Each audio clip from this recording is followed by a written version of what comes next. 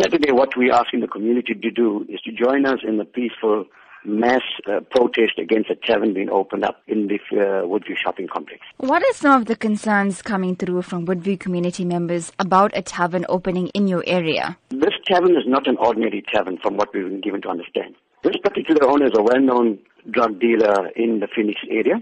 Drugs, prostitution, alcohol and abuse will be taking place. So it's not an ordinary tavern that you're looking at. More so that the so-called tavern that's going to be opened up is situated closest to 3 religious sites, a school nearby, and also one of the religious sites is actually on the boundary of the shopping center. So we want to know how come the liquor board have considered or approved of such a license. What are the concerns coming through about the impact this will have on young teenagers? It is going to destroy our young children. Drugs are currently a no-go quest for us.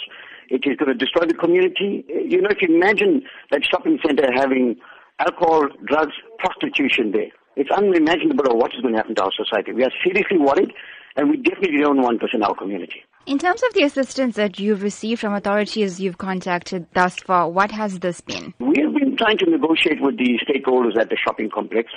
To date, Kabashni, we've had very little joy. In actual fact, the property agents also have given us very little joy in terms of whether this tavern is going to be opened up or not. Yet we have seen members of the liquor board in this shopping complex assisting this so-called tavern owner. So we're asking the liquor board themselves, why are they keeping quiet and not telling us, the community, have they granted the license here or not?